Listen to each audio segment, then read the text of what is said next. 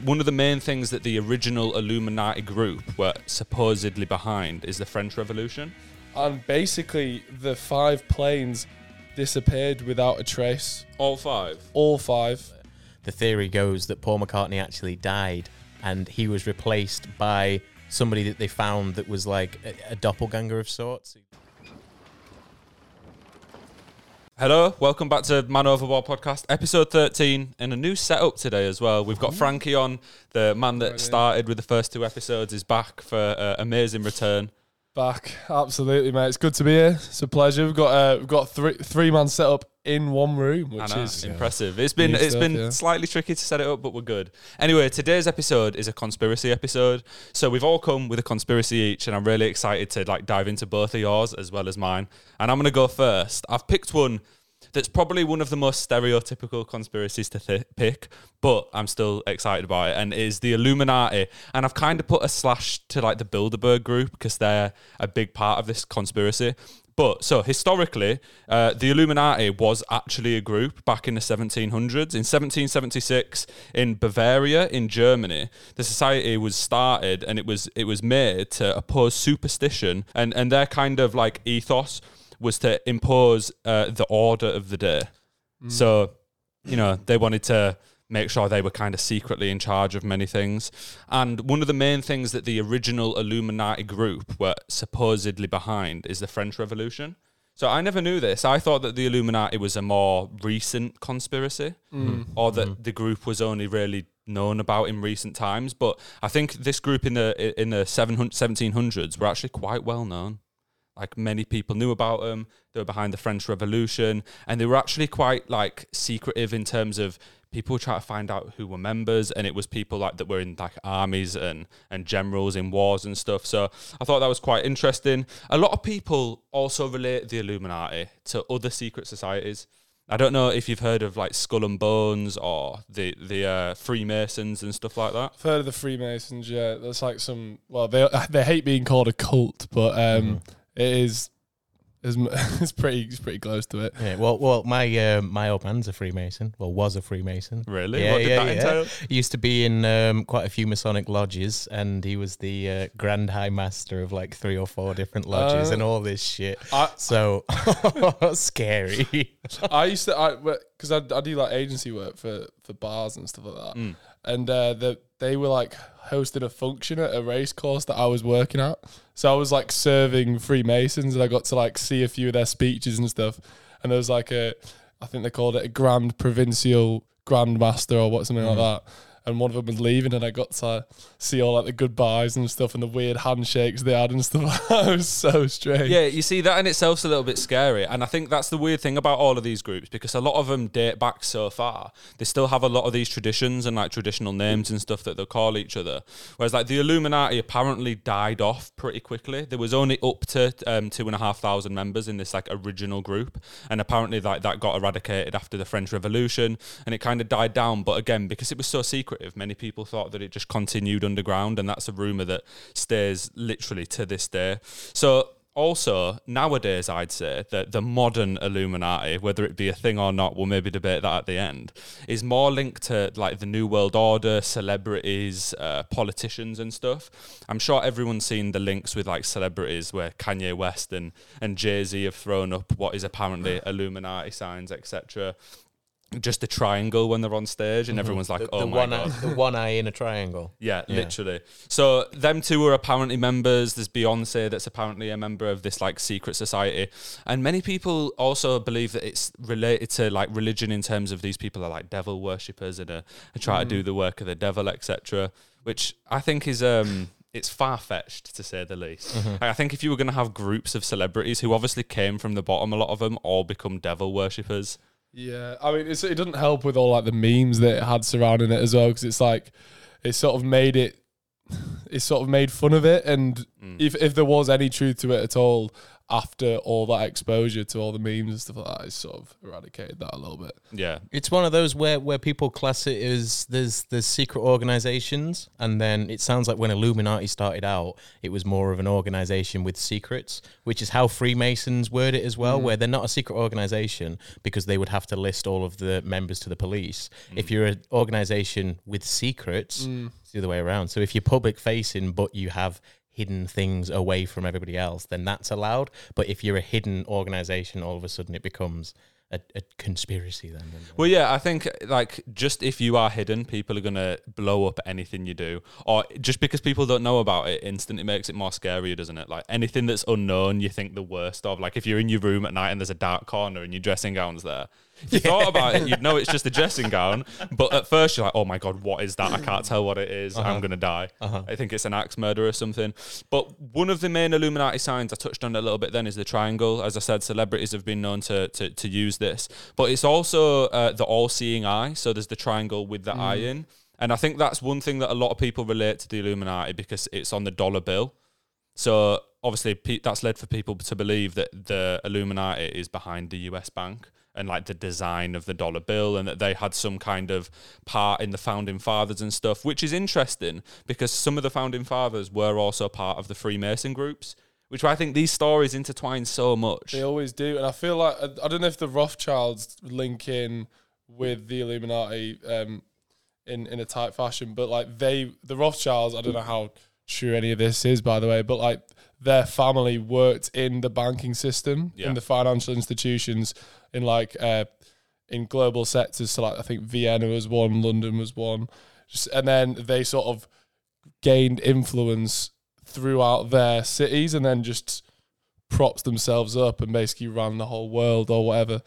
So I feel like that connection as well brings it back to the dollar bill, the all-seeing eye. The New World Order. It always just falls into place and everyone's got it figured out. Well, I think like it's weird as well because it's been such a prominent conspiracy. Like everyone will have seen this online, whether it be through like weird tarot cards or like the dollar bills or celebrities or whatever.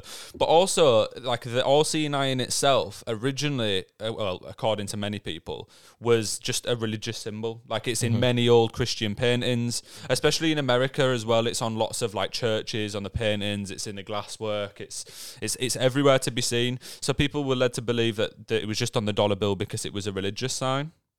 But what I think is most interesting about the Illuminati, and where I think that this becomes a little bit more real and tangible, because I was looking into this earlier and it was kind of scaring me a little bit. I was like, oh shit, what is this? Freaking yourself out. But it relates to the New World Order. So the New World Order is effectively like this secretive group of people who will decide all the, well, what's going to happen in the world, what wars, what the economic state's going to be, where they're going to go invade next, etc. And this kind of ties into something called the Bilderberg Group. So the Bilderberg Group is effectively just like a group of people. It's never set to like, it's not like 10 select people. But every year since 1968, this group of people have met up at a secret location until after the meeting. Obviously, then people will have known it's happened. There's been no media allowed ever at these events. So there's been like up to 300 people attending, all very important people. Like just to name a few of the people who have been there in the past, you've got Prince Philip and Prince Charles have both attended. You've got Queen Beatrix of the Netherlands or Holland, who's been 10 times. You've got the Canadian Prime Ministers from 1968 to 2015 have all attended every year, whichever Prime Minister it's been. You've got Angela Merkel's attended before, Maggie Thatcher, Tony Blair, Gordon Brown have all attended. So do they have to log the attendance of like each individual person? Yeah, that's what can't be kept secret, but everything in the meeting... Everything in the meeting, they just have to release like what points have been spoken about, and I'm going to go over some of them again in a second. But yeah, so all these people will go to this meeting. The only other two people I had on there is Bill and Hillary Clinton.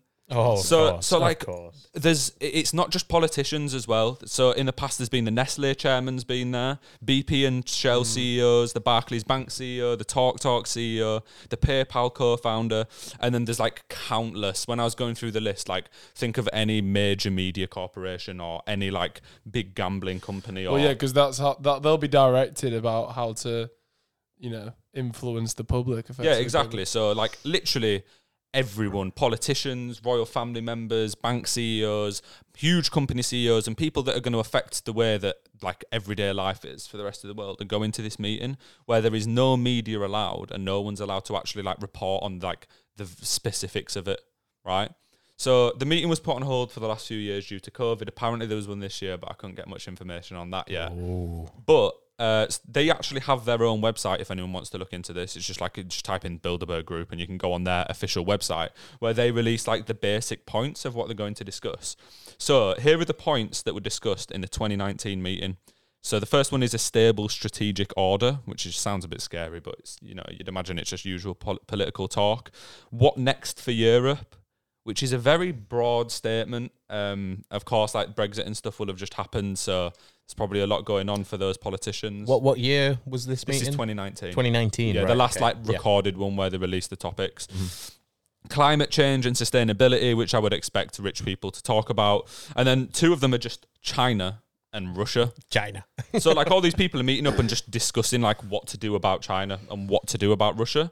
With no like actual reporting. And bear in mind then these politicians are going to go back and they're thinking, right, so we've got all the big oil company CEOs with all the big like food companies and media outlets and stuff. If I don't side with what they agreed on we were going to do in this meeting, the media's going to slander me. Other countries' leaders aren't going to be friends with me. Do you know, like it will create a real impact. The future of capitalism was one, which I know is something that's kind of come up in debate, especially in recent weeks in the UK with the cost of living going a bit crazy. People are saying, is capitalism the best system?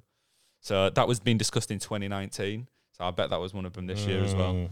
You've got Brexit, kind of like you would have thought that's in there. The ethics of artificial intelligence was one.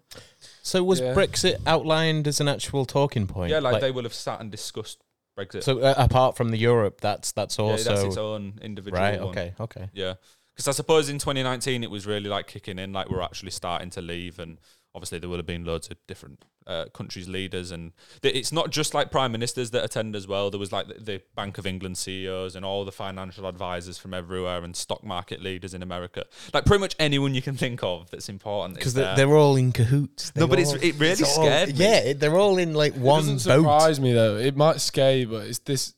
I feel like it's sort of not necessary. I don't want to, because obviously it is really corrupt and all that. Yeah. But like, it's not a surprise that all these powerful people are in cahoots, like you said, or just communicate with each other. But it's what's annoying is that it's all behind the scenes, and it makes everyone else think that like, oh, are they using us? Obviously they are, because there's only one way to get wealthy, and that is to fuck a load of people over.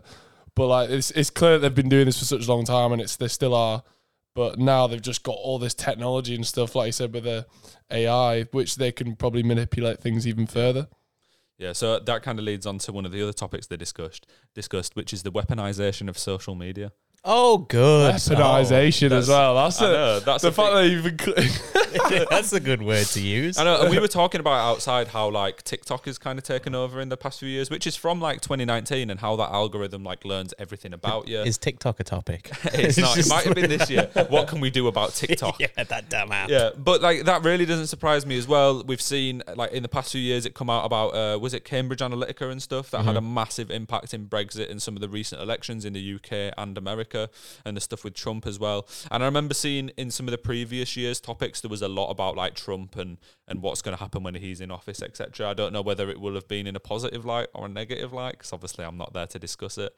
And then the last two are the importance of space, which pretty standard, like space is kind of important, I guess. And then cyber threats, which again kind of comes under like the social media type thing. But then I also jotted down, because I must have found these a little bit later, two other guests who have appeared there multiple times, who I think are probably the most notable, and I must have gone, oh shit, I should have included these earlier. But it's Jeff Bezos and Bill Gates have also attended a few times. So you've literally got the richest people in the world there, along it's just with the 1%, isn't it? Yeah. Have you got basically Mr. Musk? I couldn't find him anywhere, because I reckon he's a bit of a loose cannon, and I reckon that he might not conform as much as these other big honchos might. In the way that obviously he's very into his meme culture, and he's a bit of a, I don't know, I think he's a bit of like they must see him as kind of more of a liability almost. They'll see him as a threat and a liability, because he's difficult to control. He's way more unpredictable, less corporate. as you will. But I don't imagine he'll conform to it as much. But then I say that. But I think once you get to that level of rich, and there was already the PayPal co-founder, so he founded it with Musk. If he's going, it's probably likely that maybe Musk went and they just didn't report on it, or he's part of the conversation because he's friends with everyone that's there. Well, I mean, he'll definitely, even though he's not there, he'll definitely have intel on what happened at the meeting. Yeah, he'll be aware of it. He'll definitely be aware of it for sure. But then, so that's where I think the Illuminati becomes more of like, I'm not saying they're going to this meeting and worshipping the devil, except I'm not saying they're doing anything like that. But I think when people think of the Illuminati, they think of like this secret group of people who are running the world. I think this is pretty much it, because we don't actually see what they're talking about like in detail. We can see Brexit, but they could be talking about all sorts to do with Brexit. The weaponization of social media, they could be talking about how they're going to use that to their advantage, or like to boost Microsoft sales, but fuck over Musk by not publishing stuff about Tesla because he decided not to come to the meeting this year. Do you know what I mean? So I think that is the kind of part where it becomes real. I think on the flip side, to kind of counter the conspiracy, to me, it kind of, obviously, it's worrying that there's so much stuff that they haven't included, and like how much stuff they're not going to include in what they release. But are people surprised that all the world leaders are getting together? Because wouldn't you imagine that's what they do to, like, that's how the world's run, right? Yeah, I think the thing that surprised me about it was the fact that we know that happens. It happens all the time at like G6 summits and in the EU, and there's loads of other meetings like that. But I think it's more the fact of this isn't just like one set of leaders. It's not just politicians or just like environmental activists or something.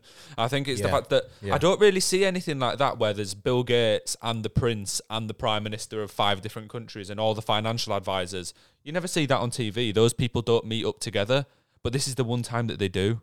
But it's just not spoke about. Imagine that party, fucking hell. Yeah, I'm drinking children's blood in the back. Well, I think that's where the devil stuff comes from, because it's like there's all these ultimate powerful people. They must be up to something like that. Yeah. One other thing I wanted to mention, I can't remember the exact name of it, but it's just popped into my head. There's I know you guys will probably know who Alex Jones is. He's come out with some crazy things throughout the years, but I know there was one time, like originally, like what he like kind of became famous for was he went to this meeting of like really famous people, like Donald Trump and stuff were there, and he like recorded some of it, and you can go find this on YouTube. I can't remember what it's called. It'll probably pop into my head. But at this meeting, again, like similar crowd to this, loads of rich people, loads of wealthy people, loads of politicians, and when he was filming it, there was like paintings of people like shagging on the walls and stuff, like shagging each other, like Donald Trump shagging Bill Clinton and stuff, like paintings of it on the walls. And then at the end of this like big party thing, and they all came with like dead animal heads and stuff on and dressed up. Oh, it's like bloody Squid Game, isn't it? Yeah. And then at the end of this party, they all went outside, and there was like next to a lake, there was like a big like effigy, which was like meant to be some demonic symbol, and then they set it alight, and we're all doing like religious chants and stuff around this effigy. And there's an actual video of this, like this isn't even a conspiracy. And they said that, oh yeah, it was just like a bit of a weird thing to do. It wasn't like a real thing or whatever. But I remember seeing that, and that was scary. Bohemian Grove. Yes, Bohemian Grove. Yeah. That's really scary stuff. And there's other meetings that they do where it was a really weird one where they'd had a cake made that was a cake of like a pregnant woman, and basically that was the cake in the middle of all these like powerful people. There's pictures of it, and they're eating a cake of a pregnant lady, and they're cutting her open and eating parts of it, and it's like obviously that's some weird symbolism, but they've got all that weird high class art, but it's got a link to something, right? It's not just for fun. You don't have pictures like that around eating cakes of pregnant women for the sake of doing it. Yeah, that is really strange. And I know that some of the like initiations for some of these old groups like Skull and Bones and stuff are meant to have been really weird. Like you've got to like have a bath in blood, or like I remember hearing the one about David Cameron going to a private school and apparently he fucked a pig or something. Oh yeah, that's what I mean. It's sort of just like some weird frat. Frat for people who are already rich and can get whatever they want anyway. So I thought I thought we'd end the Illuminati thing on like a bit more of like a lighter note, because I think that like a lot of TV shows and stuff have played into it. You've seen like references to it on The Simpsons and throughout loads of stuff. And one of the ones that entertains me the most is Marvel's ways of getting around it and kind of bringing it into comics and bringing it into films. And I know that if you literally Google like Illuminati Marvel, on the Marvel website they've listed a bunch of superheroes who are part of the Illuminati. Well, it's a whole running. You remember Doctor Strange Multiverse of Madness? Yeah, I've got that. That is the Illuminati. Exactly. That's what it is. But there's like Doctor Strange meant to be in there, Iron Man, you've got Professor X. And I thought that it's funny how most people think of this as this like big demonic, scary organization, and then Marvel are like, yeah, but what about Iron Man? He's part of it. Like, do you not like Professor X? Yeah. Do you know who one person I wonder if was ever part of the Illuminati? Paul McCartney. Paul McCartney. Save him for later. Yeah, save that for later on, my friend. All right, yeah, that's me on the Illuminati anyway. What do you think? Do you think it's real? Do you think that there is actually this scary cult that are kind of running the world, or do you think it's more just some rich people? I definitely think they have. Well, they clearly have meetings and whatnot that basically decide how they run the world. But whether they're, I don't know, devil worshippers or anything like that, they may have been like their ancestors did it, and it's sort of been fizzled out potentially. But I mean, it definitely happens. I'm not sure whether it's to the extent that people say it is. But what are they discussing at these meetings? Because there's stuff like, G20 summits, and there's all these summits that happen that are publicly known, and that's amongst all the high-ranking politicians and such from different countries. So those are going on. So what's the need for these other meetings? Because it's secret, because the media are out there, so it's behind the public eye. And it's like the lack of filter that these really rich and powerful people can have, and the connection that they have within that. And I reckon they'll use that to their advantage to actually get stuff done. Whereas like all these other, meetings that they have in the public eye are probably just a smoke screen and whatnot, you know what I mean? But this is what they'll actually rely on, I reckon, if it is. Yeah, true. I do agree. And I also think it's pretty impressive the fact that they've managed to not have any like proper media in there, especially in recent years. Like now people, it's got to the point they have to release what they've talked about, and after a few years they have to release who was there. But that's only because there's so much pressure. The fact that they managed to keep the location completely secret and all these people go meet up shows that it must be valuable for the people going to not leak what's actually being talked about. Just as like a slight side note, every time you say Bilderberg, all I can think of is Build-A-Bear. That's it every time. It's not quite the same thing. Not quite the same thing. Anyway, Frankie, what conspiracy have you got for us today? Right, so I'm not sure if the people class as a conspiracy. I don't know. But anyway, it's the Bermuda Triangle. Right. Mm-hmm. So I was looking into it. People say it's more of like a urban legend. I don't know, but you guys have clearly already done a pod on that. So we'll mark it as a conspiracy for now. So basically, the Bermuda Triangle, it's located just out of Puerto Rico, and then it's like a triangle, believe it or not. Yeah. It's like near the Bahamas, sort of just east of America, effectively. Mm-hmm. And the reason why it's kicked up such a fuss, I mean, it's been a thing for a few hundred years now. So I think Christopher Columbus commented on it. He apparently saw when he was entering America and saw land and whatnot. He said he saw some weird sights like flames and stuff like that at the top of the land that he was entering. We've also got, who else? Shakespeare mentioned it briefly in a few of his plays. I'm not sure which plays he did, but clearly it's been around for a while. It's been this hoodoo in society. But the reason for it is there was a study, I think it was 1887, over 7 years, and it found, because it was basically collecting information around that area and why it was, getting all these stories, this traction. I found that there was 1,600 ghost ships over the 7 years. They're calling ghost ships, meaning a boat floating on the water without anyone on it, so no crew. Ooh. Over what period? Over 7 years? Over 7 years that this happened, so Jesus. In the late 1800s.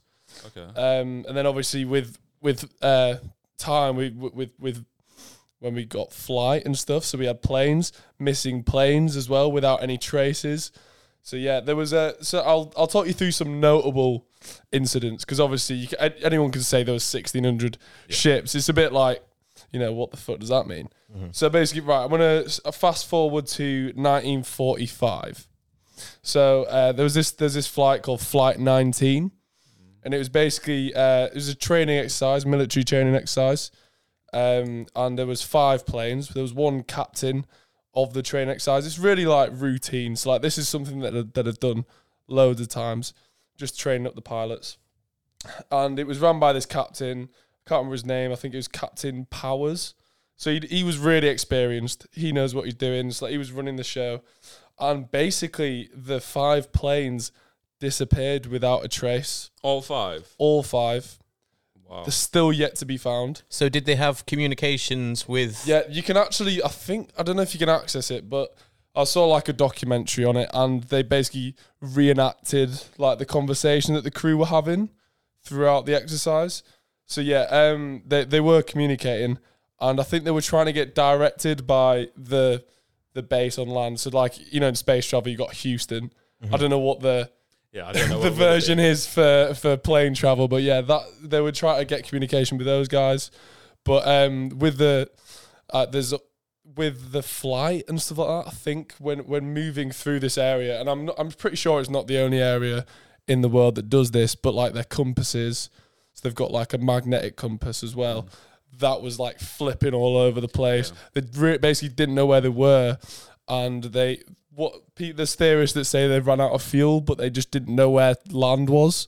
So I think they just got lost and then ended up disappearing. Yeah, I think it's really weird as well, because as you said, there is a few spots on Earth where that like your compasses don't work anymore, like they'll just completely fail. But you would have thought like after a couple planes going over and the communications going, the planes behind would think maybe we shouldn't go over the same spot, or there must be something there. You wouldn't think that it'd be something like strange, like some kind of conspiracy, but you might think there's like a different plane shooting them down, or someone on land shooting them down. Maybe we shouldn't go over there. So the fact it was 5 planes that went through that time and they all disappeared without a trace is weird. There was obviously a searching. They tried to find them. I think there was like 300 planes and boats over a 5-day period were searching non-stop over the Bermuda Triangle and where they thought they were. No trace. And there was also a rescue plane that briefly flew out. This was before the search was carried out. A rescue plane that was basically supposed to be able to land on water, so it was a seaplane, and that disappeared as well. Right. I think it's interesting that it's not just boats, that it's planes as well. You know, it's not just like one type of craft. So it's not something in the sea, because it's in the sky. Yeah, because when it was during like the Columbus era or whatever, they probably just thought it was like a sea monster or something eating up the boats and whatnot. But it's clearly something around the entire area, which is a bit... Yeah, I think also back in the day, people would have probably just thought like, oh, maybe like everyone was diseased and started jumping off the boat, or no one could really swim, so maybe everyone drowned. I know you said it was like 1,600 reported boats went missing, so you'd probably start to question it at that point. But again, like with like mythology and stuff back then, as you said, you'd probably just think there was something eating all the boats, and you'd avoid that area. Also, it could have just been that there was a shitload of jagged rocks under the water, and every time the boats were going past there, they were hitting that, and then they were sinking, but nobody had documented it. I don't know if in the middle of the sea would. Well, no, that's how I mean. But yeah, true. You would think there's a lot of explanations that you would have got to first. There are parts of the Bermuda Triangle where that would be an issue, and I think that someone drew like a graph of like dotted out all the incidents, and there were several that were by like rocky areas where there's probably heightened seabeds and stuff like that. So that probably was an issue there. But there's also like a considerable amount of incidents that are like right out in the open where it wouldn't have been collision based, it would have been something else, and we'll go on to that. So there's basically theories of like, you know how I touched on magnitude and all that. So basically, I think in this sort of area, and there's like I said, there's other areas. We'll move on to that in a second. But I think there's basically like a shift in magnetic force that causes like severe weather changes, whirlpools, rogue waves that can like reach up to like 100 feet. Right. And this is what people think that causes all these incidents. And let's go into that. I mean, certainly the effects on the weather can be believed. Like if you're just going across on your boat and 100-foot wave comes, you're pretty done. And like everyone might get knocked off the boat, but the boat might still be there, or would obviously go to the bottom of the ocean. And then, as you said, like if there's strong winds and stuff randomly, that can have a massive impact on planes, especially like back when planes weren't anywhere near as advanced as they are now. And also back in the day, when they were, these big, massive wooden vessels, I feel like if the captain and the majority of the crew were taken out, if they fell overboard or something like that, the rest of the crew, they've got no fucking idea how to carry on sailing the boat. So then they're all jumping off as well, thinking, let's try and swim to land. We've got no other way to do it. And then game over. I think the quickest way that you would die as well in a scenario like that, where you just lost out at sea, is dehydration.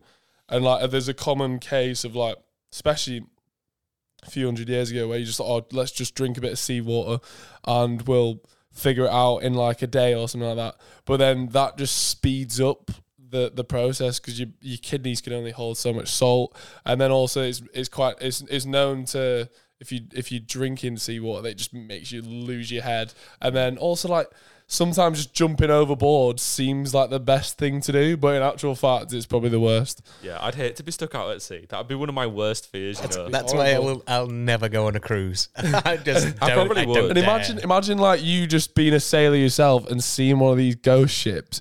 That would be terrifying. Just, you can't see anything 360 degrees around apart from this ship that's got nobody on it. Yeah, that would lead to the things around the mythology and stuff, wouldn't it? I don't know how that. And continuing on the fun path before we sort of get a bit boring. Basically, how you mentioned that, I don't know if it might have been you, that there's other places around the world that have these weird magnitude bases and whatnot. It's quite a lot to do with the positioning on the Earth. So basically, they're called the vile vortices. There's 12 vile vortices, 2 of them being the North and the South Pole. And then the other 10 are basically distributed around the equator. So I think there's like, latitude?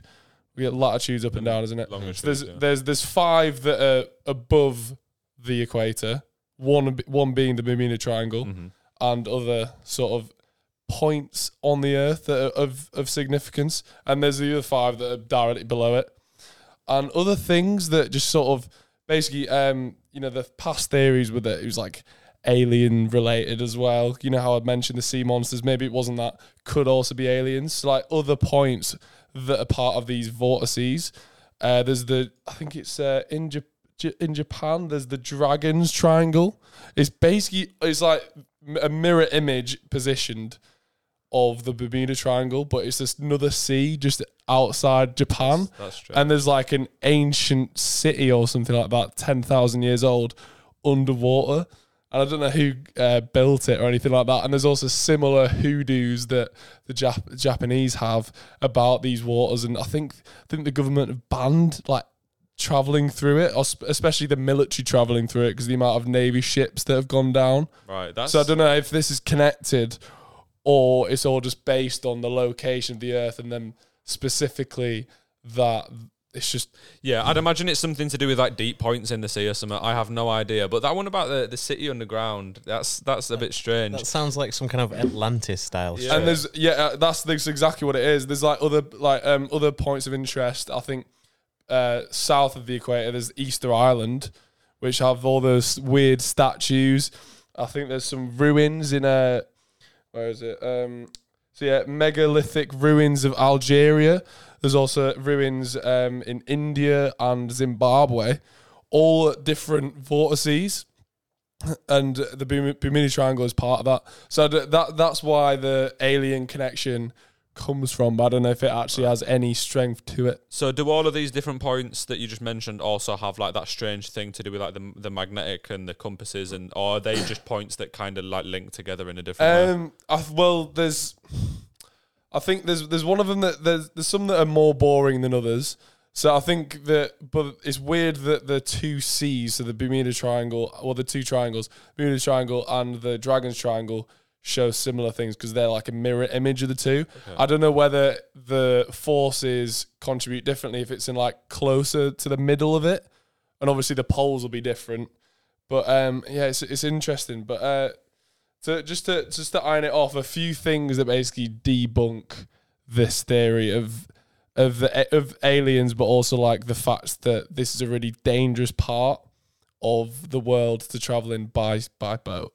So basically, one interesting fact is insurance companies. So basically, insurance companies don't actually charge ships, because obviously ships must get insured, like cargo ships and whatnot. They don't charge these companies to travel through the Bermuda Triangle anymore.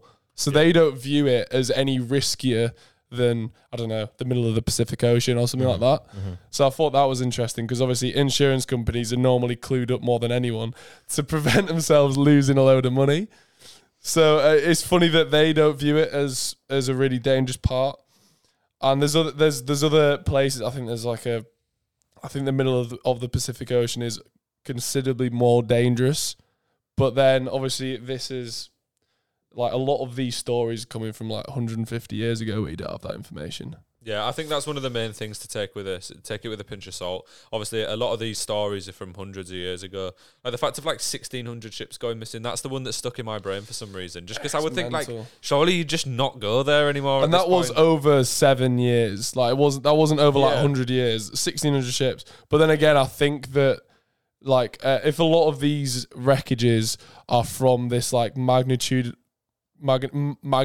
movement, I think with a ship that was made back then, it would be so vulnerable to that, and the lack of compasses that can identify when there's like a storm brewing or like bubbles from the bottom of the sea. You're gonna be caught by surprise. Mm-hmm. Yeah, it's true. Yeah, they wouldn't have had anywhere near as many safety precautions as nowadays. So do terrestrial flights go through there now? Terrestrial even. Yeah. So like people going on holiday and people and such like that. I'm guessing they now just go through those zones naturally, and there's no like. They must do, because they have to. It's such a big area, especially it's coming through to get to America, especially from Europe. They'd have to go through it. Yeah. But I don't know whether like airplanes are maybe flying over it, because obviously if they're 30,000 feet. I also think like.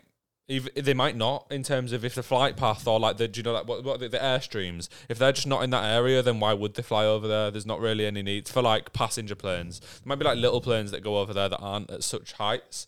But like as you said, if it is at that height, it's probably way over, and maybe the magnetic field disruptions or whatever aren't the same. But also if the airstreams, they just won't fly there. It wouldn't make sense, like commercially. You just lose money for going over there. So why would you risk it? Just for the sake of it. Yeah. We'll just test you lot out. Yeah. We'll sacrifice you guys to the sea monster. But I like that one. So do you believe any of these stories? Would you be worried flying or sailing through there, or would you just ignore it? I'd be more worried to travel by boat. I don't know, especially if it was just like if you're in some little Ponzi boat that was just so unprotected. I don't know. I mean, I don't really like traveling like by sea anyway, so like I'm not a fabulous swimmer either, so like I'd be fucked in these scenarios. But like I don't know, it's a bit scary. Obviously, like I'm sure there's countless amount of sailors that have seen really weird shit that they always talk about, and it's haunted them forever. But what's interesting is going back to what you were saying about like Christopher Columbus and such, them documenting that they saw like flames in the sky and all these weird sightings. Well, here's another thing though that I also saw in this documentary that may debunk that as well, is that you got loads of factors here. Christopher Columbus, I don't know how long it took him to set off from here to there, but it must have been months. And by that point, you're probably quite delirious, and God knows what would spook you. Very religious at the time as well, of course. But then also that there was a civilization, the American Indians, that would have been there, and that they could have feasibly been lighting a fire, on the land, and he must have just seen that glimmer of light and then gone, "That's it." Yeah, I'd also imagine what you said on like the delirious point, drugs back then as well. He might have scanned some mushrooms just as like for his dinner and not even know. Do you know what I mean? Is there a chance, with the Northern Lights, how that's to do with the poles and magnetic shift in the sky and all that? Do you think there's a chance that it could have been some kind of like light anomaly in the sky that was happening, and he was just seeing something that we now understand scientifically, but back then was like, it's got to be aliens, it's got to be a sea monster, you know what I mean? Well, I mean, for all we know, it could have been one of those shipwrecked ships that set on fire, or like, do you know one of those ghost ships? Yeah, I imagine it gets really hot through there. If something somehow set alight, that'd look pretty scary if you were just sailing and there was a big ship on fire and you didn't know what it was. That would also explain the ghost ships, because if a boat was on fire anyway, they're all jumping off, so then you've just got a flaming ship sailing along. We've come full circle. And I mean, if they're made out of wood, that's basically a shitload of fuel. It's just going to stay alight forever then, isn't it? Well, not forever, but it's going to stay alight for a long time. Yeah. Also, it's a triangle. Illuminati. Back to the Illuminati. Oh, shit. That is full triangle. Yeah. That's full triangle. It's all the Illuminati. We've got triangles everywhere. But I say we take a quick 2-minute break, unless you've got anything else to go on this, Frankie. I think that's basically summed it up. In short, I think it is just very explainable, scientifical reasons. That's a great word, isn't it? Scientifical. Yeah. that have basically just caused all these things, and now I feel like we have a much better understanding of it. But it's fun to think of how a world would be if it just had a bit more magic in it. Yeah, I wouldn't want to go through there. I wouldn't want to go through there, but do you know what? It might be a bit of fun if it actually had some sort of truth to it. Yeah, we can see the flaming sea monsters and have a great time. Right, we'll be back in 2 minutes. All right, welcome back. We've had a little 2-minute break. I'm not going to do a weird intro like I did last time because you didn't seem to appreciate it. No. I was like, guess who's back? It's me. Who'd have thought it? You looked at me like, what the fuck is wrong with this guy? But Tim, you're the last one in the conspiracy game. What have you got for us? So my conspiracy is going to be about Paul McCartney from the Beatles and how he actually died when the Beatles were coming into fame, and when they were starting their come up and starting to become more popular. The theory goes that Paul McCartney actually died and he was replaced by somebody that they found that was like a doppelganger of sorts. He looked a lot like him, had the same kind of musical styling as him, and it's one of those theories where you know that it's a load of bollocks, but the amount of stuff that backs the theory starts to make you go, maybe. You mean like Kanye not being Kanye at that festival? I don't. Yeah. So when did he allegedly die? What year was it? So this is how the story goes on him dying initially. Was that McCartney had stormed out of a songwriting session with the Beatles when they were in a studio, and they were working on Sgt. Pepper's Lonely Hearts Club Band. And then he got into his car, and because he was so mad about what had happened in the studio, he was racing about, he was raging behind the wheel, and then he just ended up smashing his car, and then he died in the car crash. And because the band were getting to their peak, McCartney was replaced by a lookalike who they say that their name is William Shears Campbell. And he was a man who not only looked like McCartney, but could sing and write songs like him too. So that in itself... Like it is him. That's it, yeah. Oh, it's crazy, yeah. So the first time the rumours of McCartney's apparent death were given any real credibility was in 1969 when Tim Harper wrote a piece referencing the rumour in a magazine, and a caller by the name of Tom called into Russ Gibb, who was a radio DJ, and asked to discuss the rumours about McCartney's death. He pointed Gibb towards a song called Revolution 9 and told him to play it backwards. And Gibb himself said he should have brushed it off, but the guy said play the record, and he went along with it. And the notion was strange, but, Gibb went along with it, played it, and at the beginning of Revolution 9, it basically just goes, number 9, and then it kicks into the song after it does that a few times. And if you play the words number 9 backwards, it sounds like he's saying, turn me on, dead man. Turn me on, dead man. When you really? This is like the backtracking, and there's more of that to come. There's more of these kind of weird clues, but that's the main like premise of the conspiracy, is that they were so like tied up in becoming successful that they basically said, yeah, we're going to replace Paul McCartney, but their conscience basically told them, we're going to have to let people know somehow that Paul McCartney died, because we feel really bad that we've let him on to do this. It's just like, we're going to go along with it and carry on the band, but we're just going to slowly show our appreciation to Paul McCartney for the people leaving back then. clues. That's it. Yeah, such as number 9. Yeah, that's it. Exactly. Yeah. So the opening words of these are some of the clues in the Beatles songs that people have found and relate to this incident. So the opening words of "Got to Get You Into My Life" are, "I was alone, I took took a ride, I didn't know what I would find there. And then there's a line in A Day in the Life that was, he didn't notice that the lights had changed. These are all things that people have linked towards them saying, oh, they're letting us know that Paul McCartney died in a car crash. The opening line of She's Leaving Home, which supposedly highlighted the moment of the accident, is Wednesday morning at 5 o'clock as the day begins. So people say that's when the incident happened. It was at 5 o'clock in the morning on a Wednesday. I don't like the fact that all of these are just random lines from different songs, though. But that's it. Yeah, that's why it's one of those where there's a lot of stuff that's just thrown in, and they're kind of grasping at straws and saying it's this, that, and the other. But as you get deeper into it, there is more stuff that starts to make you go, because these do seem seemingly random, but then there's further ones that are a bit more tangible and give you a bit more. Let's continue then. So the song Lady Madonna reflects on the suppression of the media. So the media not getting out that Paul McCartney had died. And that starts with the line, Wednesday morning papers didn't come. Because obviously the previous didn't song. come for him, basically. That's it. Yeah. So the previous line was saying that it was Wednesday morning at 5 a.m. and then saying that the papers didn't come on Wednesday because the media didn't report on his death is what they're saying in that point. And Ringo Starr has a solo song called Don't Pass Me By, which has the line, I'm sorry that I doubted you. I was so unfair. You were in a car crash and you lost your hair. That is a bit of a weird one. It's a bit of a weird one to throw in there because why would Although, you... I suppose... Did you lose your hair in a car crash? No, maybe he was just balding as well. The theory was that he actually got scalped or decapitated.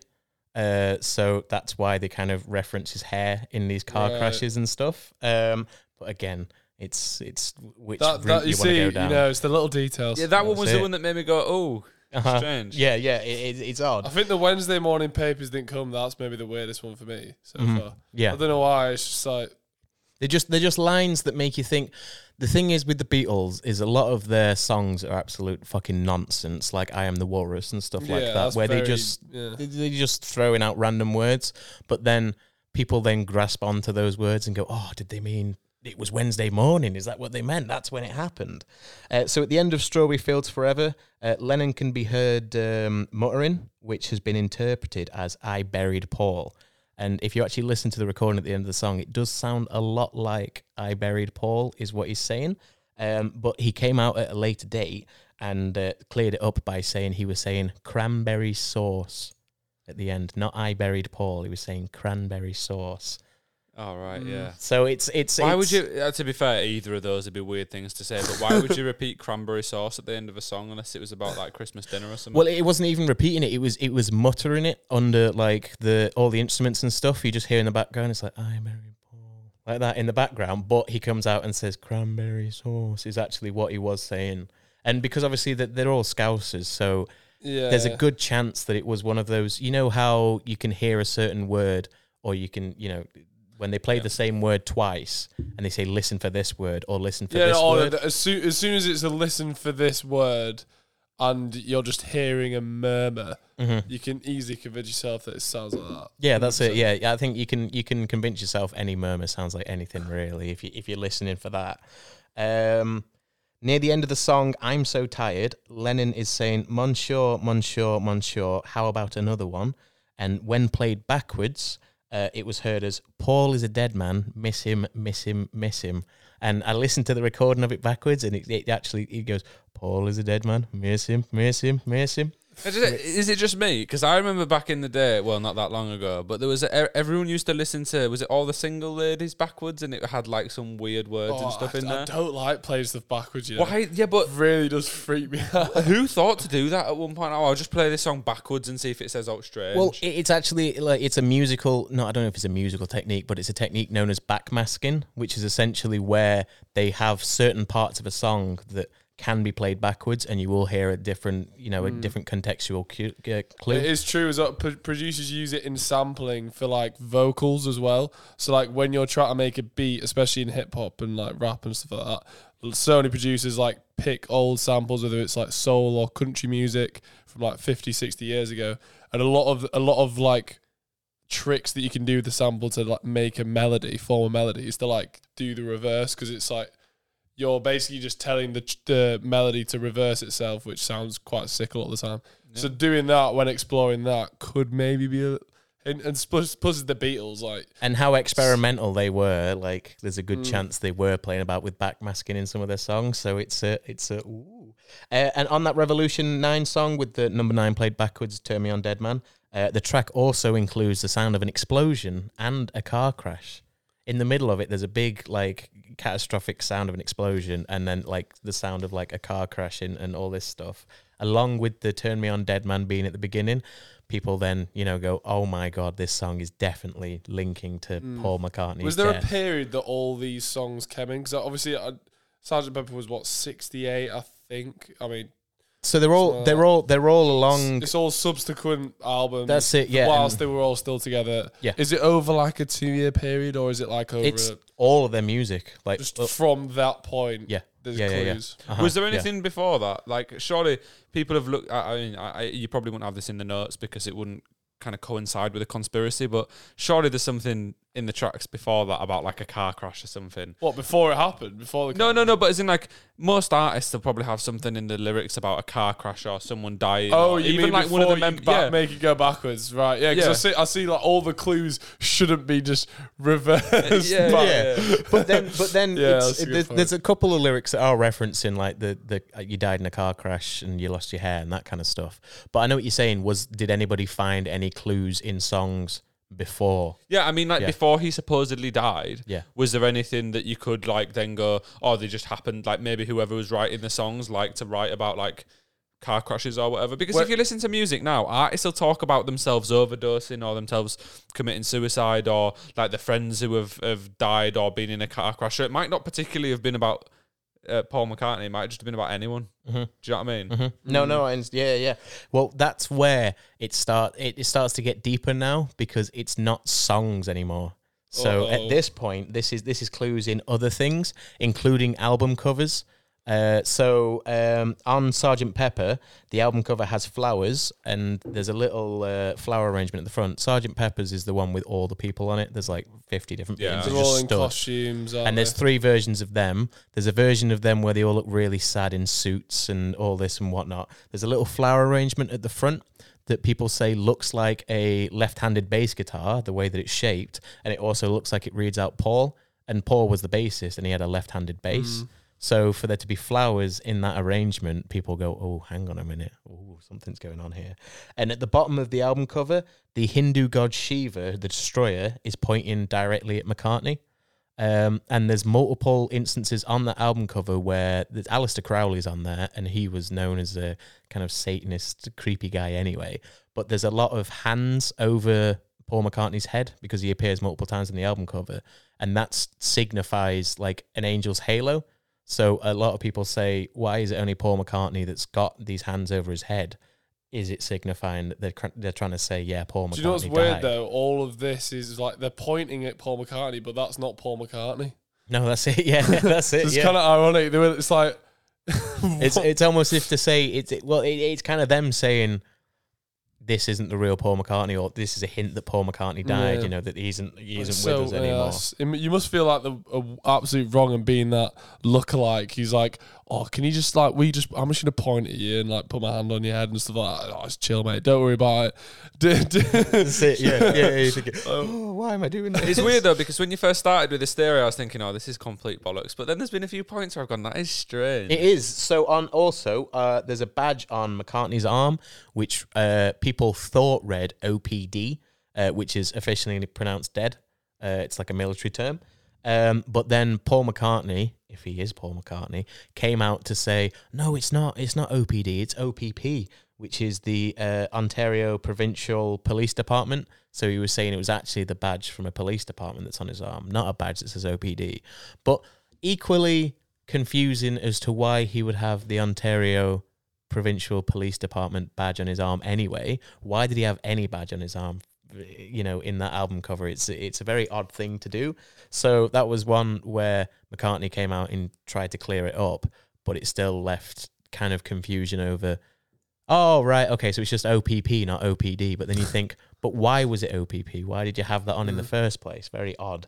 And on the back of the cover, George Harrison is pointing towards the previously mentioned lyrics, Wednesday morning at 5 o'clock, which many say is a reference to the time and, the day that Paul McCartney died.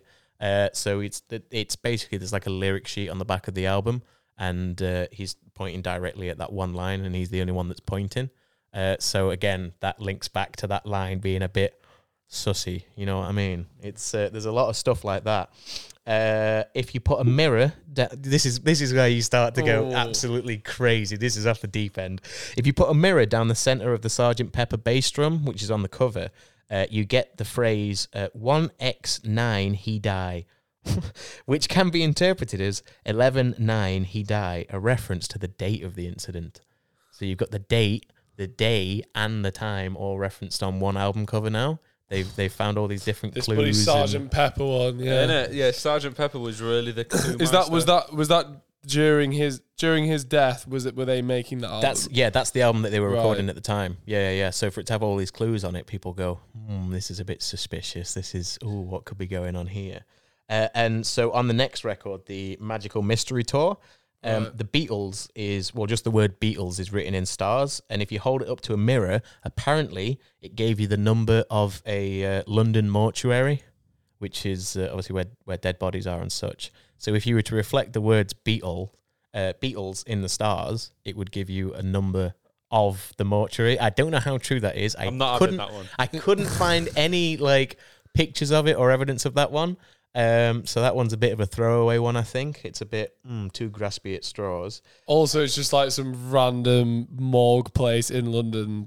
Yeah, I'm not having that one at all. No, the other ones, even the mirror one, I can kind of get behind, but that one's too far.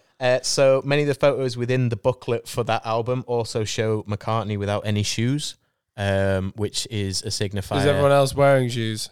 Yeah, so McCartney is... He's the only one. That's it. There's a lot of that going around in the album.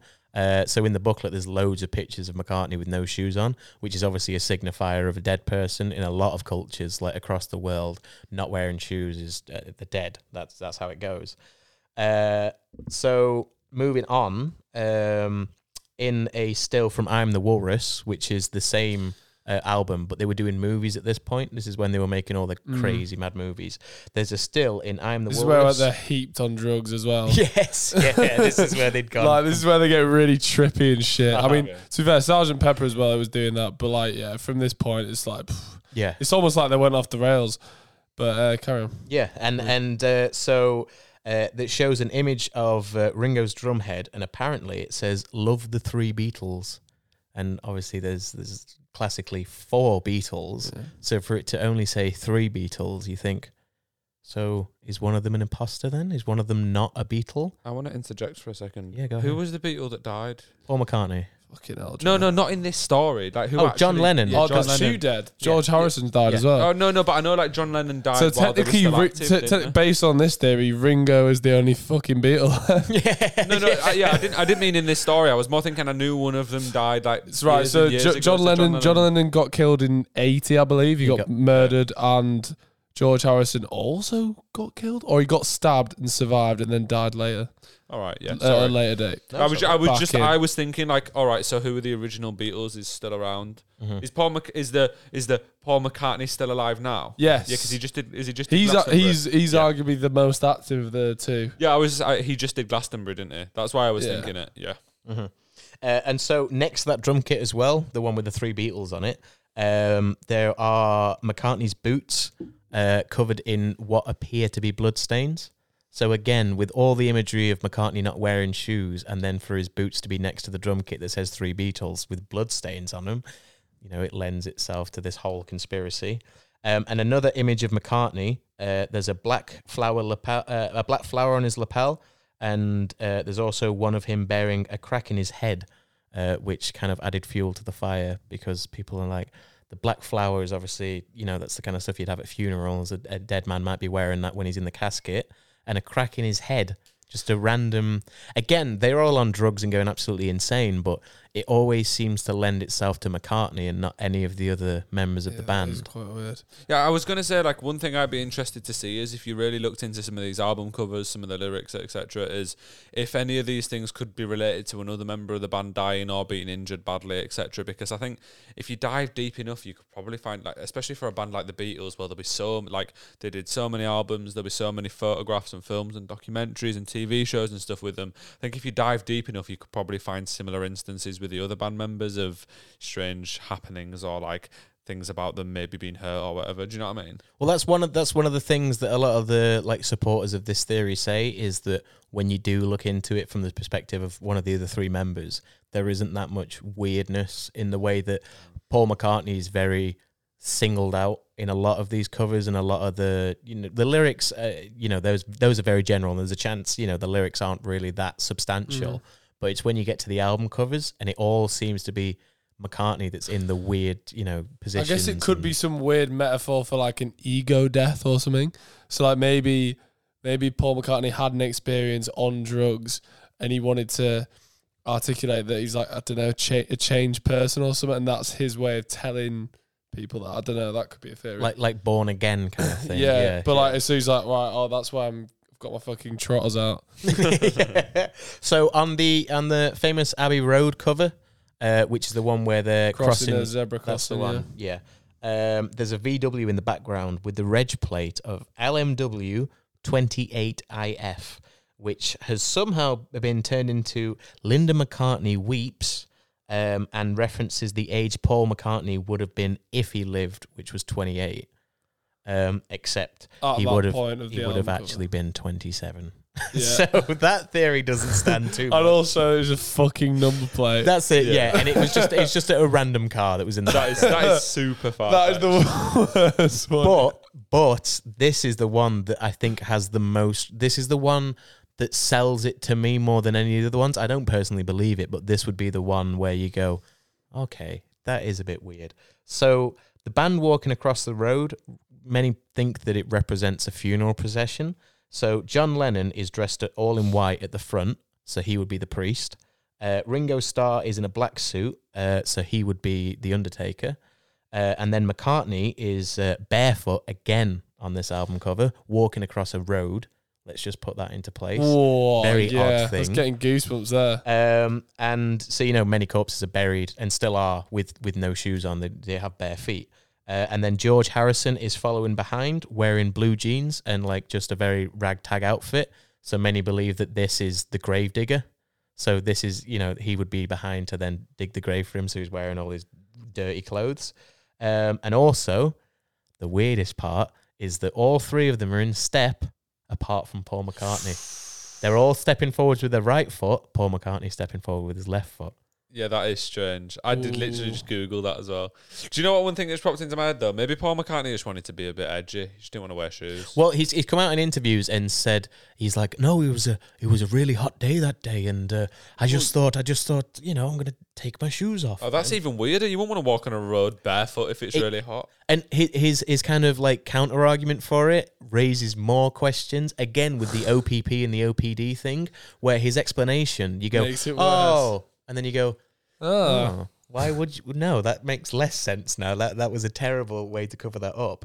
And another thing is that apparently McCartney's ear shape has changed in countless images, with photographs from as late as 2009 being cited as evidence.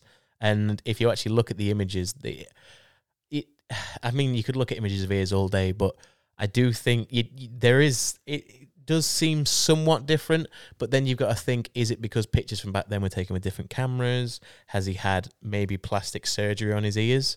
I know it sounds crazy, but people have very weird, people about themselves. Surely people's ears change over the years as well, especially if like you're a live touring band and you've got to always have like, I don't know what they're called. Like the things that you can hear the music and stuff on. But your ears would change a little bit. It's not the size of the ear or the outline of the ear. It's like the cartilage in the ear as well. So it's a lot of different changes in his ear. That's been cited as a thing. I personally couldn't see it too much, but I could see enough that I went, okay, I can see why people think his ears have changed. But I personally couldn't see, a lot of that. So that's like the majority of the clues that they left. And this is the debunking part. This is where it's what the band members have come out and said about this. So Paul McCartney had to give a press statement saying, "If the conclusion you reach is that I'm dead, then you're wrong, because I'm alive and living in Scotland." And then in a 1969 interview with Life magazine, he replied to the rumours by saying, "Do I look dead? I'm as fit as a fiddle. I'm alive and well and concerned about the rumours of my death. But if I were dead, I would be the last to know." Which I was going to say, both of those statements didn't fill me with hope. No. Neither of those made me think, oh yeah, he's definitely alive. How does he mean by he would be the last to know? Yeah. What does he mean? If you're dead, you don't know, do you? You're just dead. But he'd be the last to. Yeah, but that's it. Yeah, it's a very weird. That's just statement. a very cryptic statement. Yeah, and that was in '69, so that was just after the incident would have happened, essentially. And then George Harrison just came out and said the rumors are too stupid to bother denying. That's all he's ever said on the entire rumor. That was the one thing that he came out and said. He was like, "I'm not even going to deny it because these rumors are stupid." And then Lennon in 1969 said, "It's a lot of nonsense. Paul McCartney couldn't die without the world knowing it. The same as he couldn't get married without the world knowing it. It's impossible. He can't go on holiday without the world knowing it. It's just insanity. But it's a great plug for Abbey Road." I like the fact he specifically addressed that one as well. That is good. So he was basically saying, I mean, he's definitely not dead, but it's good publicity. But the thing that counters that statement is that he's saying Paul McCartney couldn't go on holiday, he couldn't do anything without the world knowing. But Paul McCartney, the theory is that he died before they got famous, and they had to replace him because they were getting famous.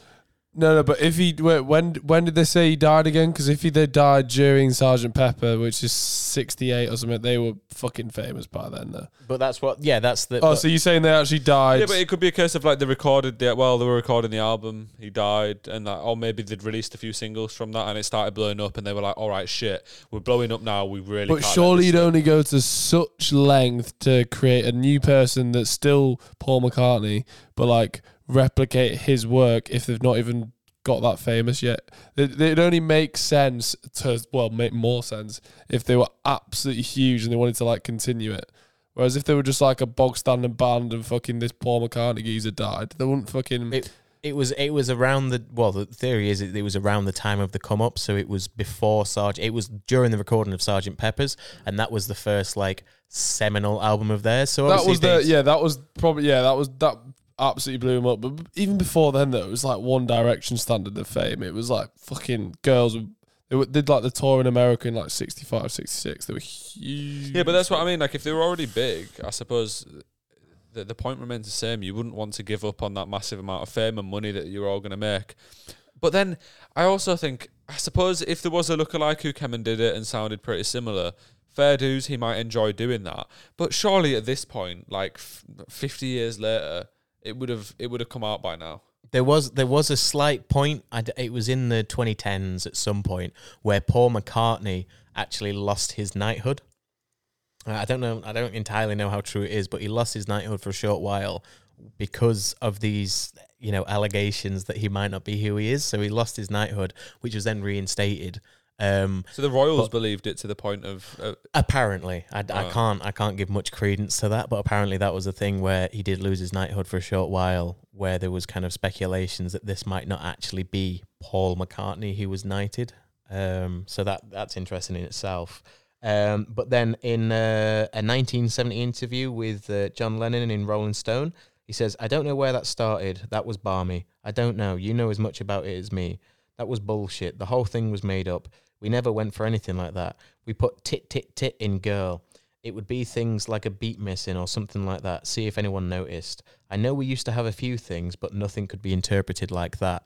So he's basically saying, yeah, we did fuck about with music, but we would never put anything in place that wouldn't be putting in backward messages that were interpreted in this fashion. Mm-hmm. Yeah, I mean, to be fair, I really wanted to disbelieve this one, and I'm kind of 50-50.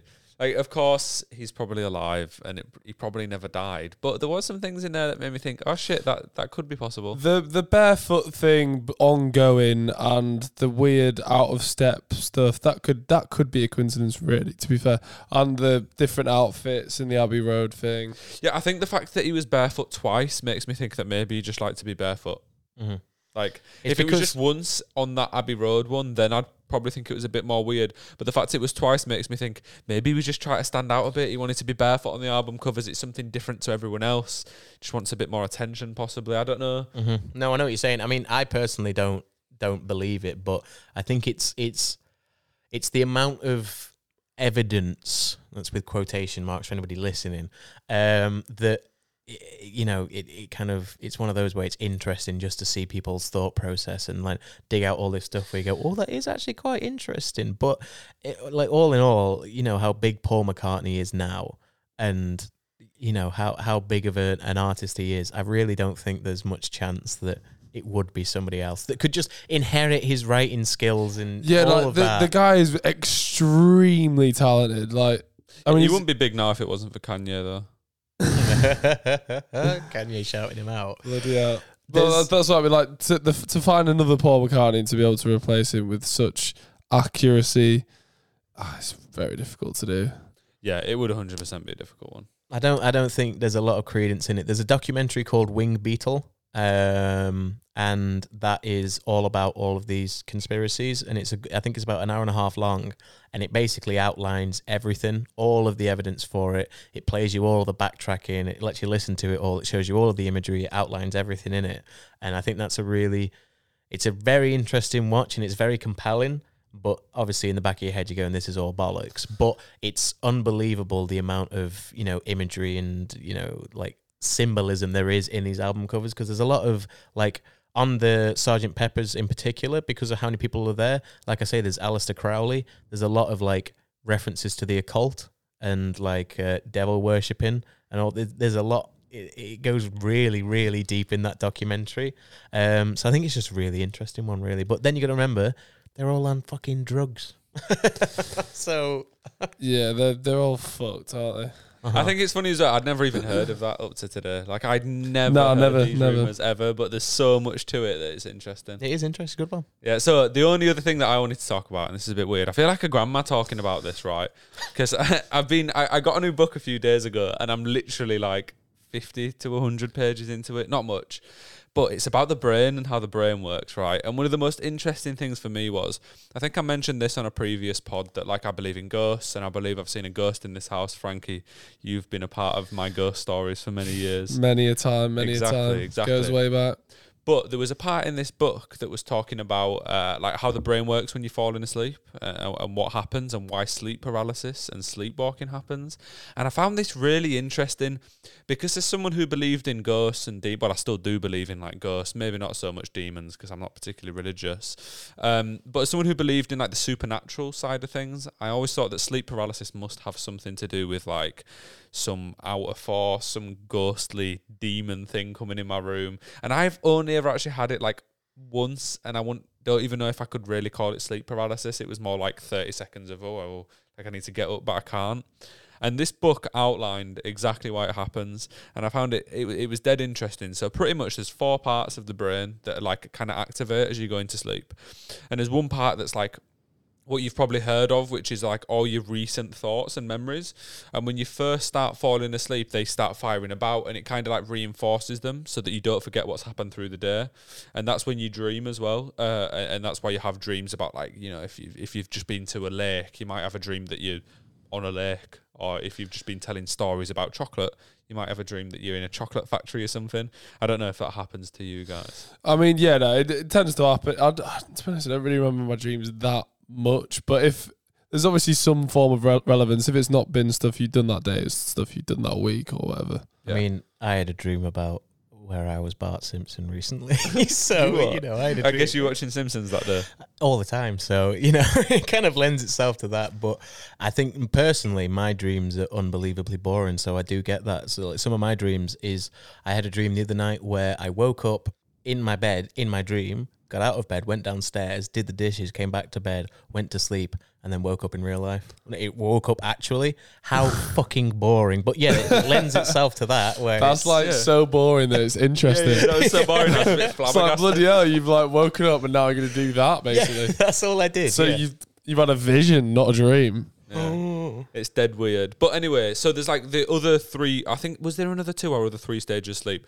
But it like goes deeper and deeper. So in like the second stage of sleep, or your muscles start to shut down and stuff, and like you start relaxing, which is why they were saying sometimes, when you're falling asleep and you like jolt, or you feel like you're falling or something, that's why that happens, because your muscles start relaxing, whatever. And then sometimes your brain will hear a tiny little noise, or it might be a loud noise, and it goes, shit, I need to wake up, and that's why you jolt and you go, what's going on? And it kind of goes back to these weird animalistic instincts. But pretty much you go deeper and deeper into sleep through these other stages. And the reason that sleep paralysis happens is once your body has reached those deeper stages where the muscles have shut down and you're nice and relaxed, sometimes the front part of the brain just reawakens. Like, for whatever reason, it might be a thought or a noise that you hear. This front part of the brain reawakens, but the part of your brain which controls your body and the muscles relaxing and moving doesn't reawaken at the same time sometimes. So you'll be laid in bed and you'll be fully asleep, and then this part, the front part of the brain, will reawaken. So you'll open your eyes and you'll be thinking things, but the other part hasn't quite realised that it's time to wake up yet. So you're laid there and you're awake with most of your brain, but the part that's controlling you, you're like, all right, I want to get up. I can't. I'm thinking. I'm looking. So there's like a wall, an invisible wall where one part of your brain does it, because when you wake up, is it like obviously a connection where this part of your brain tells that to wake up, but it goes all the way along? Yeah, pretty much. So normally you would wake up and it's like a snap. Like, it's like a chemical thing will go through your brain and say, right, we're getting up now, we'll sit up, we'll move, or we'll wake up, start moving about. Whereas there's just the odd case where sometimes it doesn't quite all snap together.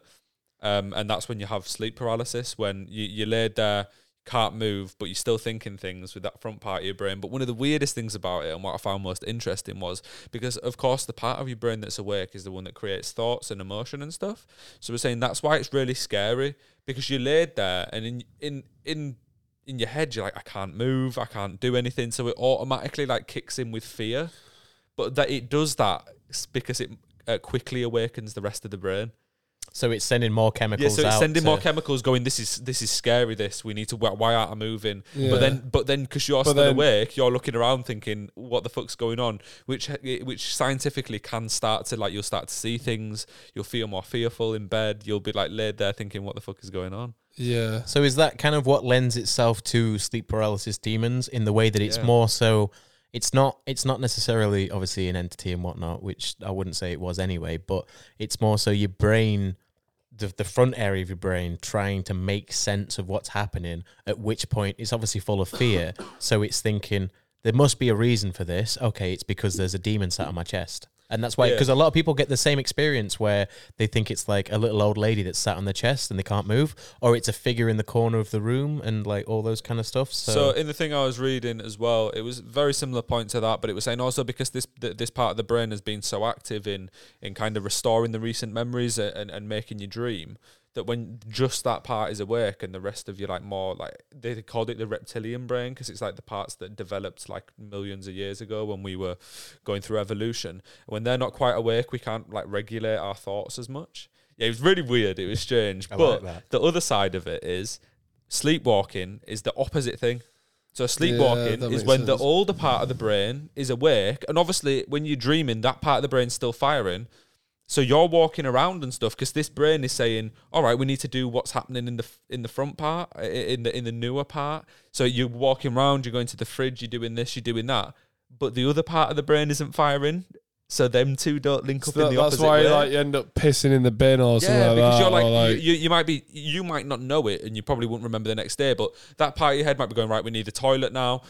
So you're walking, you're going to the toilet, but this part hasn't woken up yet to actually kick in and put you into real life. So it's more so that your body's walking around, and you that's why you're, like you're saying, pissing in a bin and that, because you're basically an idiot is what's happening there. You have no concept of what a thing. You know that you need to go to the toilet, but you don't know what a toilet is. Because so your body's just on autopilot. Yeah. It's right, we can move, we can do all this, we kind of know what we're doing.